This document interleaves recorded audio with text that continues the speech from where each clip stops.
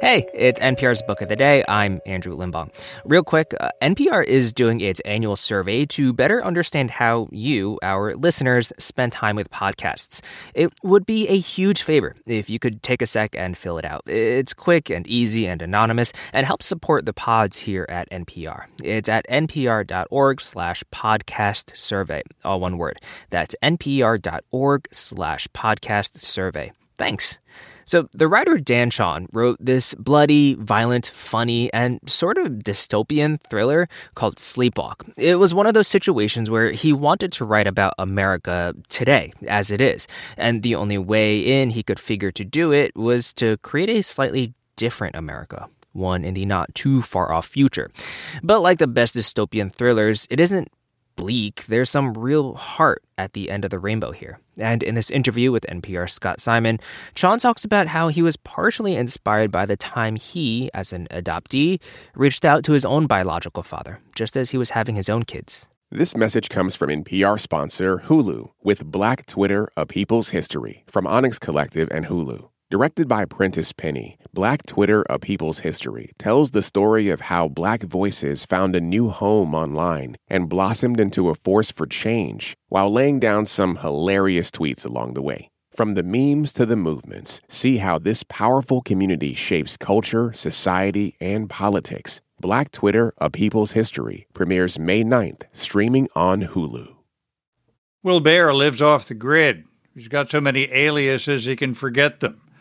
He's got a bucket full of burner phones and tosses them out the window of his van when they're done. He's never worked a 9-to-5, paid taxes, or been in a real human relationship, save for, with his dog Flip, a 60-pound pit bull with PTSD. Will Bear microdoses LSD and Tito's vodka the way some people suck down oat milk lattes. He's 50 years old and makes his way through life locating people who owe a shadowy company or group or whatever called Value Standard Enterprises is, and sometimes, well, they don't quite make it there. Then one day, one of his aliases gets a call from a woman who says, "I think you might be my biological father." Will Bear is at the center of Dan Chaon's new book, Sleepwalk, and Dan Chaon, the author of the previous bestseller, Will, joins us from Cleveland. Thanks so much for being with us. Thank you, Scott. Boy, Will Bear's story can be dark, and it seems to be set in a dark time and place that might be just ahead of us. Well, I was having a kind of a struggle as I was working on this book. It was in the, early days of the Trump administration, and I was trying to figure out how to write about the current time, and it seemed to me that the only way to do it was to create a kind of alternate version of America, because there was just no way to know what was going to happen next. It seemed like everything was changing so fast. And so I guess this is a novel that happens a little bit in the future, maybe one more pandemic away, maybe one more natural disaster away, maybe one more constitutional crisis away. Not that far. Wow.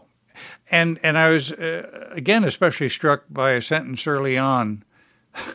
No doubt in the great scheme of things, we are all of us the offspring of murderers. If we weren't, we probably wouldn't be here. Oh, my word, that cuts deep. Well, Will has I think, a kind of cynical view of humanity, although that, I think, part of the novel is that cynical view starts to change once he meets this young woman. Well, and tell us about that. He gets a call from a young woman who believes she might be his daughter, but not that she is not the fruit of any romance in his past. No, she's the product of a sperm donation that he made when he was young, somewhat ill-advisedly, given his job. And as things go on, there's a bit of a question for Will and for his employers about whether she's a real person, whether she's someone who's scamming him. And a lot of the drama in the story has to do with Will trying to decide, should I meet my daughter or should I kill her? Well, what parent hasn't been faced with that? I know. No. I don't mean that in any real way.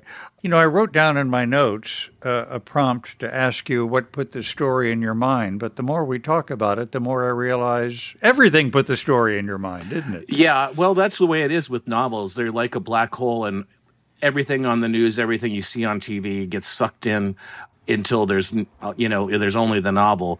I mean, the other thing that really did inspire me was when 20 years ago I met my own biological father for the first time. I was 30 when I met him as an adoptee, and he's kind of a character in his own right, and I think the voice of Will has a little bit, at least, to do with my meeting of my biological father.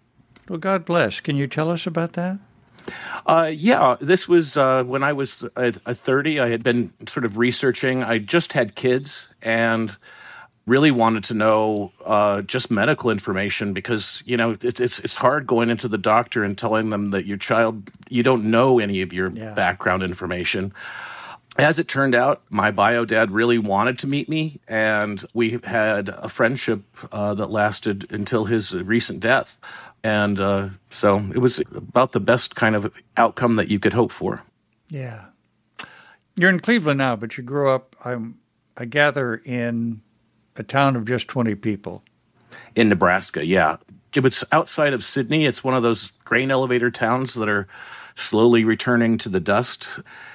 I was one of the only kids for miles, so I learned very early on to make my own entertainment, and I think that may be why I became a writer. Wow.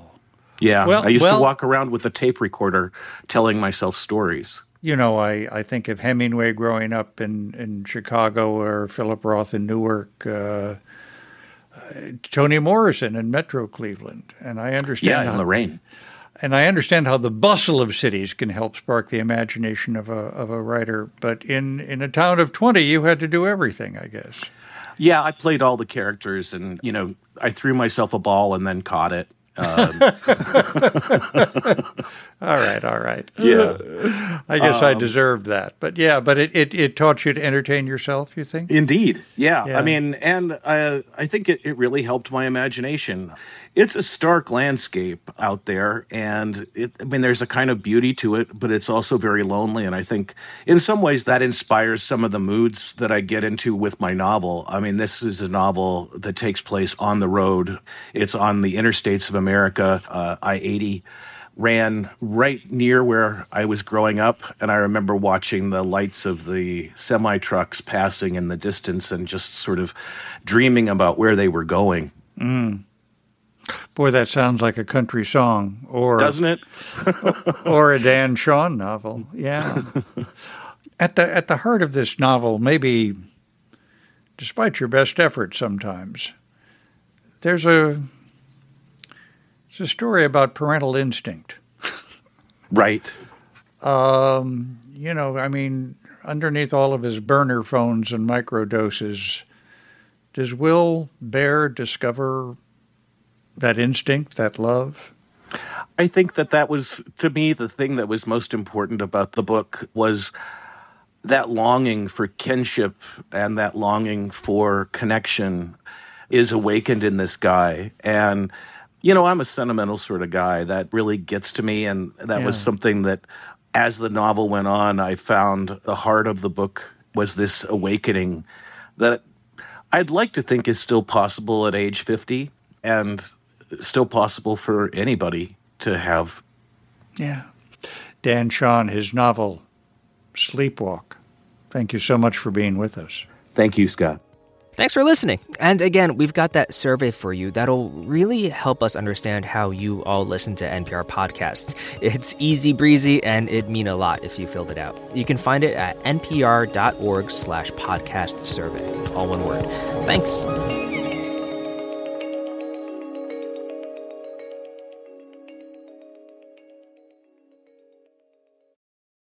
Okay, close your eyes for a second. Now imagine you're on your dream vacation. No work calls to answer, no text messages to respond to, just your suitcase and an opportunity. The opportunity to just take yourself out of your routine and travel deeper. How to actually take that dream trip. That's on the Life Kit podcast from NPR. Do you ever wish you could get your stories in 3 hours rather than 3 minutes? Or maybe you're sick of doom scrolling, getting your news in bits and pieces. That is where Embedded comes in. We bring you documentary series that will change the way you think about things. Find us wherever you get your podcasts.